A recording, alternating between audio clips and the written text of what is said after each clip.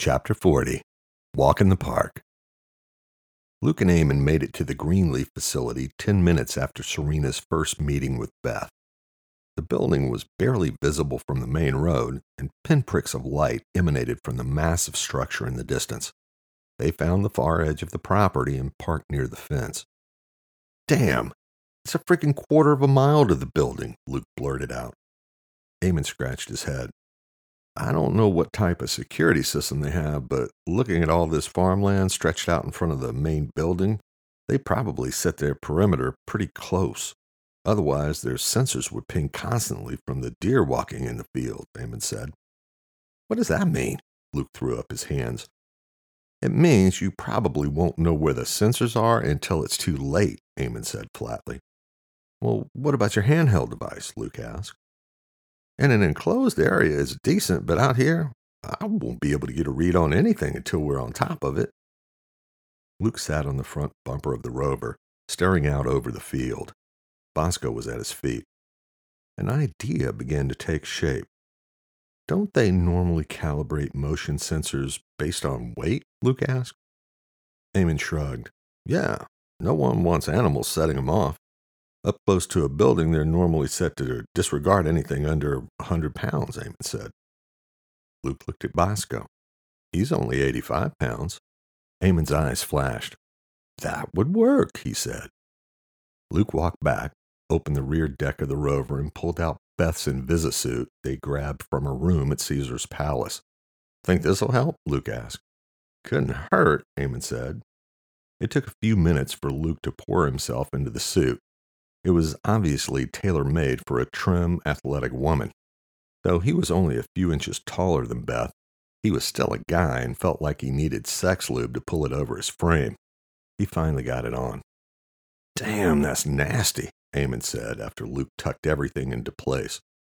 "Doesn't leave much to the imagination," he continued, pointing at Luke's crotch, giving him the stank face.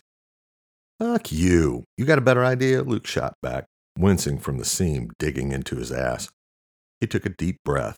"I need to see if I can walk in this thing without ripping my nuts off," Luke said. It felt like he was in a wetsuit 3 sizes too small. Luckily, after a few steps, he found there was enough give in the material that he could walk, but bending down was a problem. He had Eamon help with his shoes while he pulled the attached ninja-style hoodie over his head and face. Now came the hard part. He'd have to rely on Bosco.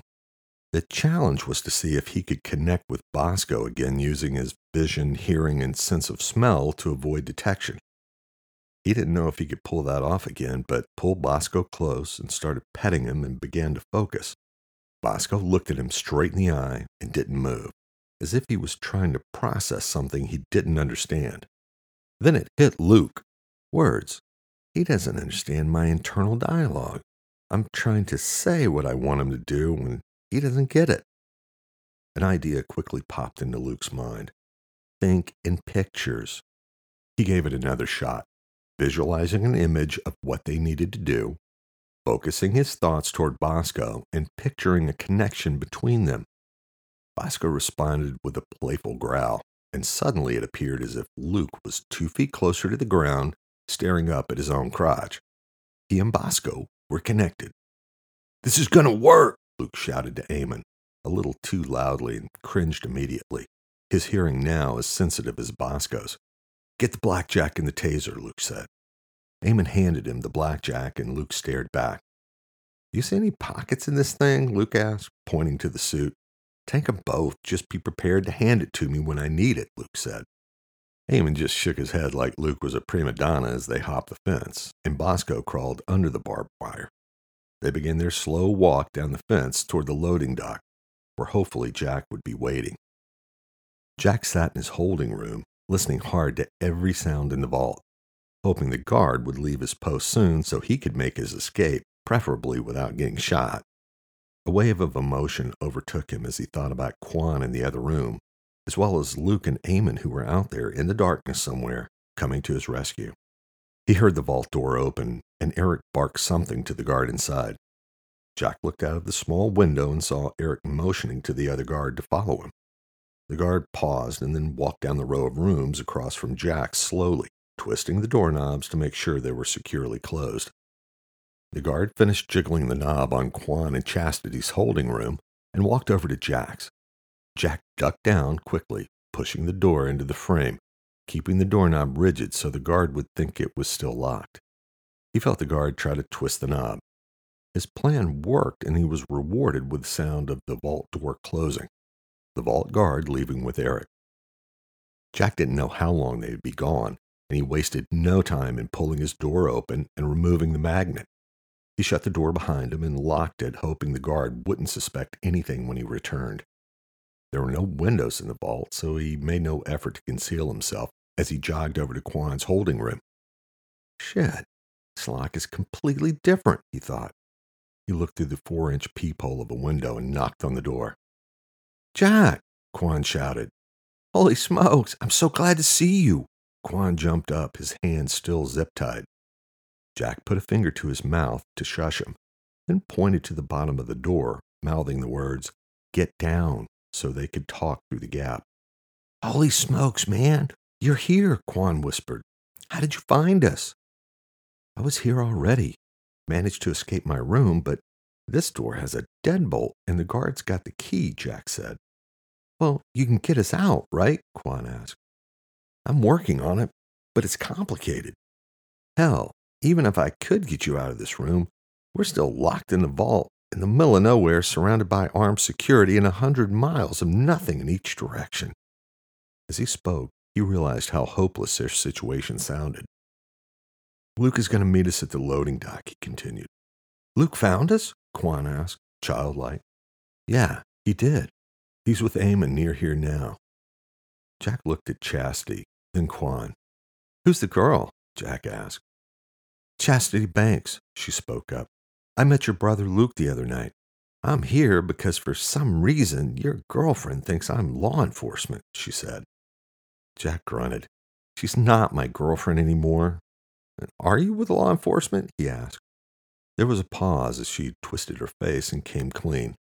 I'm not law enforcement per se. I'm actually with the Department of Agriculture. Shit! Jack's disgust was evident, even through the door. Unfucking believable. I get bullshitted and abducted by someone from the Department of Agriculture, and now there's another one. Quan, this bitch is one of them, Jack shouted. What are you talking about? Chastity tried to make sense of what she had just heard. Who else from the Department of Agriculture is here? Nobody from my team abducted anyone. I was assigned to be your brother's observation detail. Jack was getting pissed. Observation detail? What the fuck does that mean? What, did Luke eat a bad bag of peanuts? Serena Green from Agriculture is the reason we're all here in the first place. I don't even know who the fuck you really work with, but I am sick of getting my chain yanked by you people. He was whispering loudly now. Look, there's no Serena Green that works for us. I don't even know what you think happened, but I promise I'm one of the good guys, Chastity said. That's all I can tell you. Really? Jack didn't respond. Chastity picked up on the fact that she was losing her audience. Okay, technically I'm with Agriculture, but there's a little more to it. Another agency heard chatter about the organization as well as you and your brother, and I was assigned to keep watch over your brother. There must have been something to the noise if you're here and your girlfriend nabbed me, she said. What organization are you talking about? Jack asked, remembering what Luke had told him. Look, I'll tell you, but I'd like to get the hell out of here. I think they're going to rig this place to blow. Is anyone coming beside your brother and his friends? She asked. No one, Jack sighed.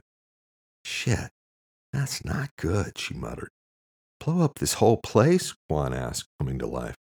Yeah, Chastity replied. I heard his girlfriend talking about it to the goon that was driving us up here. You were in the trunk. She quickly changed direction. I've got an emergency beacon I need to get to, but I can't get to it with my hands tied with these things, she said, referring to the zip ties. Jack looked around. At the bottom of the door where he was whispering had a 1-inch gap from the door to the floor. Can you get your wrist close enough to the bottom of the door? If you can, I can probably cut 'em off, he said, simultaneously looking around for a box cutter or a knife. Yeah, I could do that, she replied.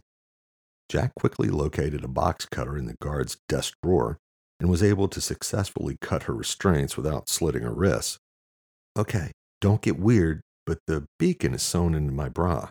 I just have to activate it, though, Chastity said. Jack heard her get up from the floor, and he did the same, staring through the door window. She quickly took off her top and unhooked her bra, exposing two of the most perfect breasts Jack had ever seen. Quan's mouth hung open in disbelief. She tugged on the side of the bra straps and pulled out a small cylinder, the size of a Tylenol. She quickly finished dressing and pressed the beacon. She got down on the floor to talk again. Okay, the cavalry is officially on its way, she said. Jack shook his head in disbelief. What? Chastity asked. Don't like my tits? Ugh. No, tits are fine. It's just that we're in a lead-lined vault. That thing won't work in here, Jack said. Shit, she swore under her breath. Of all the shit I survived just to go down in a goddamn locked vault and no sex in months? Fuck me, she thought. Jack took a moment to evaluate the situation and get his mind off her tits. She looked like she had been through hell and seemed to be genuinely surprised that there was someone else masquerading as a Department of Agriculture agent. Then again, he'd been bullshitted by a pretty face and pretty tits before. He made a snap decision to trust her. Not that it mattered, she was locked in a room with no way out. I'll go check for a spare key, but I'm not hopeful. The guard kept the key ring on his belt, Jack said. He heard Quan moan in response. Jack made his way quickly to the guard desk and searched through the drawers. There was nothing except a few pins and pads of paper. The box cutter he shoved in his pocket. He made his way to the vault door and punched the same combination he had seen Magnus use days before. Nothing happened. Just a slow, blinking red light. Shit, he thought. It's not the right combination. It must have a separate combination for entry and exit. God damn it. Plan B.